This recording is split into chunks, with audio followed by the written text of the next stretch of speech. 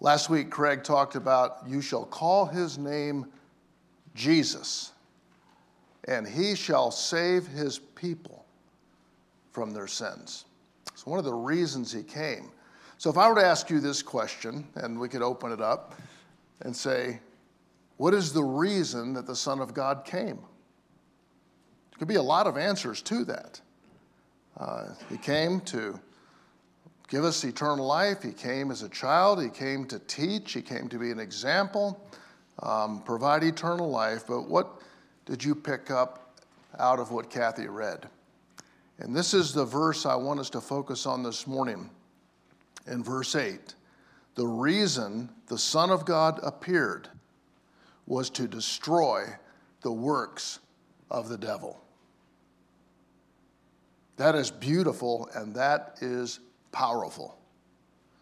You say, well, how does that fit with Christmas? Because we celebrate his advent, his coming.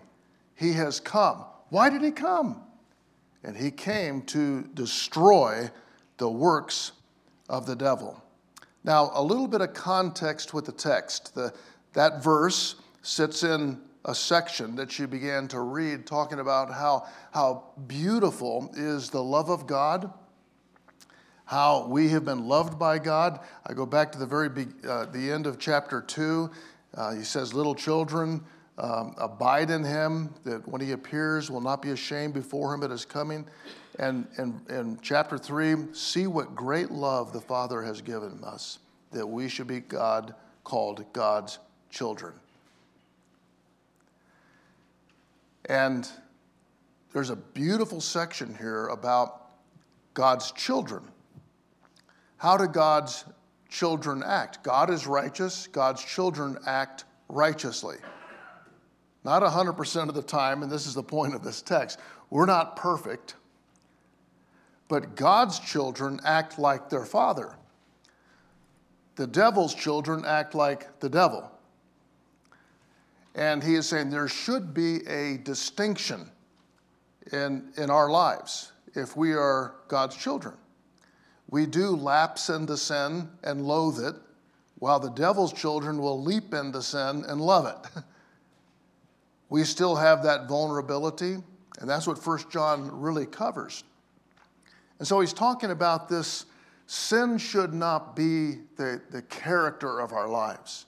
Righteousness should be, and love should be. Everything that is beautiful about God should be reflected in his children. It's like when you see kids walk. I'll see little boys walk after their dad. They walk the same way.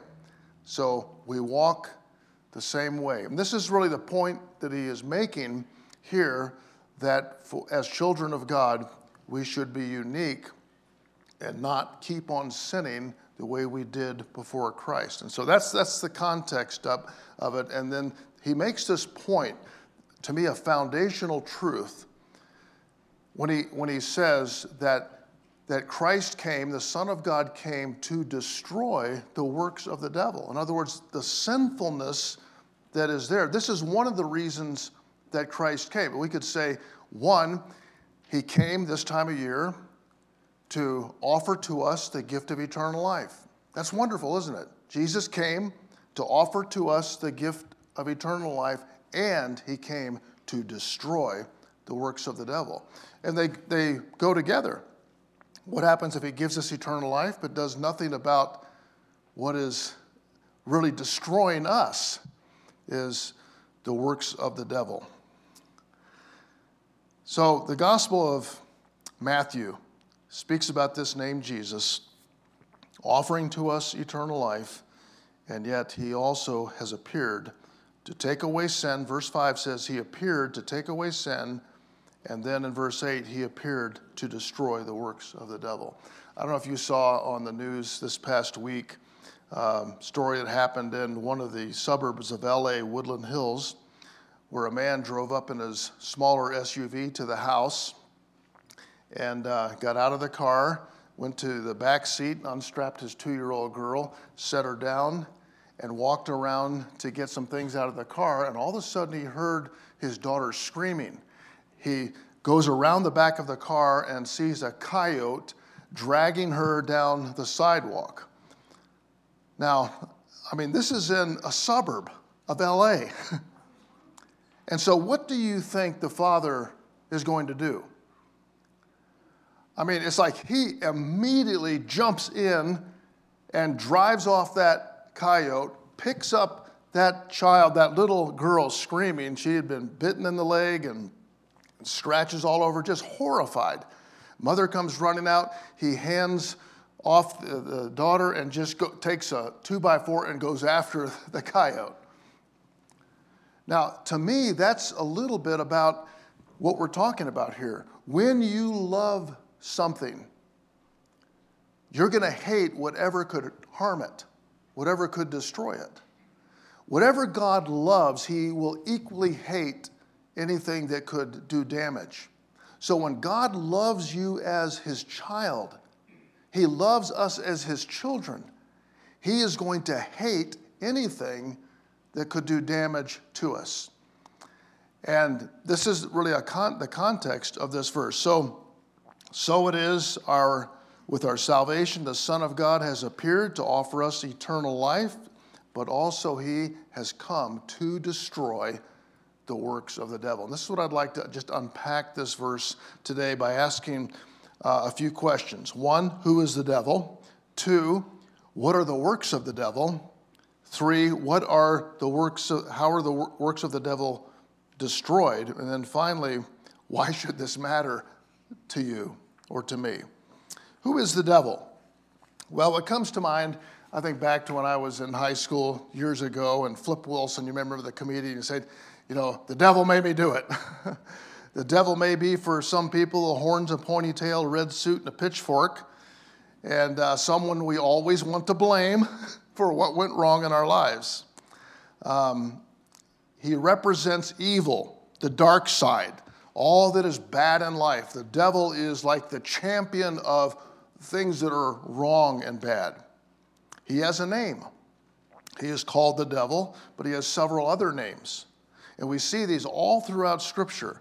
Satan, Lucifer, the bearer of light, son of the morning, day star, tempter, Beelzebub, the evil one, the liar, the father of lies, murderer, ruler of the world, God of this age, prince of the power of the air, an angel of light, Belial, adversary, roaring lion, Apollyon and Abaddon, the dragon, the old serpent, the deceiver of the world, and the accuser of God's people. So he has a lot of names speaking about one person. So where did he come from?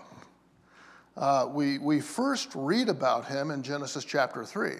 Everything in chapters 1 and 2 of Genesis is going great. You get to chapter 3, and you're going to be introduced to Satan, the serpent. And yet where did he come from? How did Satan get on earth? We have 2 texts. I'm not going to read these for sake of time today, but if you want to jot these down, Isaiah 14, 12 to 14, and Ezekiel 28, 13 to 17 tell you how Satan got to where he is. It talks about him falling from heaven, cut down to the ground. It talks about in the abundance of his pride and his violence. It says, I cast you as a profane thing from the mountain of God to destroy you. So we're warned as we read about Satan that he is like a roaring lion seeking whom he may devour. He is the one who wants to devour. He's real. He's the chief of fallen angels who leads all other fallen angels and demons in rebellion against God and is intent on destroying everything good and everything that God loves. That would include you. He is out to destroy not just good and God's plan, but he is out to destroy you. Okay, so how does God feel about that? You who he loves, he is going to be like that dad going after that coyote. He really had nothing against the coyote except the fact that it was attacking something he loved, and that's what escalated everything.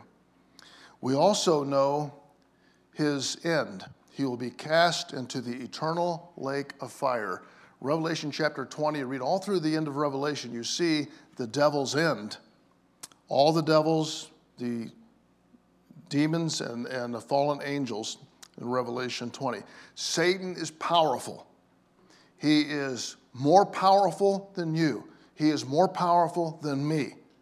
He is more powerful than all of us put together. So there should be a healthy recognition of that, but not a fear like the world fears. Because God is more powerful, Christ is more powerful, the Holy Spirit is more powerful, and his word is more powerful. Greater is he that is in you than he that is in the world, and that is Satan. So this is who he is. He was at one time created by God, an angel, one of the chief angels in heaven, but he rose up in his pride and rebellion, and God cast him down and the fallen angels onto the earth. And so that's how this came about. And then we'll pick it up in chapter 3 later on with Adam and Eve. So this is who he is. Secondly, what are the works of the devil? What does he do? When it talks about that the Son of God will destroy the works of the devil, basically we could say it's sin. The work is sin. The result is death. We talk about that often, how those are two things that you and I struggle with all the time. We live in a culture and in a world where sin and death have not been defeated, cannot be defeated except through Christ. His works. And I just kind of went through through Scripture what I just saw. Pride, arrogance, these are his works. Rebellion, temptation, deception, confusion, conflict, anger, wrath, bitterness, hatred, malice, revenge, division, betrayal, false teaching, lawlessness, fear, doubt, hopelessness, wickedness, lust, conflict, disease, grief, sorrow, sickness, suffering, pain, destruction. That's all of his works. Anything and everything that you can think of that is bad, that is not good, that is against God, would be what he does. He does nothing good. But he appears, as one of his names was, as an angel of light. So he, in temptation, will make it appear like, oh, that's what I want. It's like the Venus flytrap, sucking you in its beauty and then destroying you. These are his works. And in the New Testament, Gospel of John, chapter 8, Jesus is talking to the Pharisees. These are the religious leaders who are boasting about our father is Abraham. They're boasting in their pedigree, their heritage. And here's what he says to them. He says, you are of your father, the devil. And your will is to do your father's desires. He was a murderer from the beginning and does not stand in the truth, because there is no truth in him.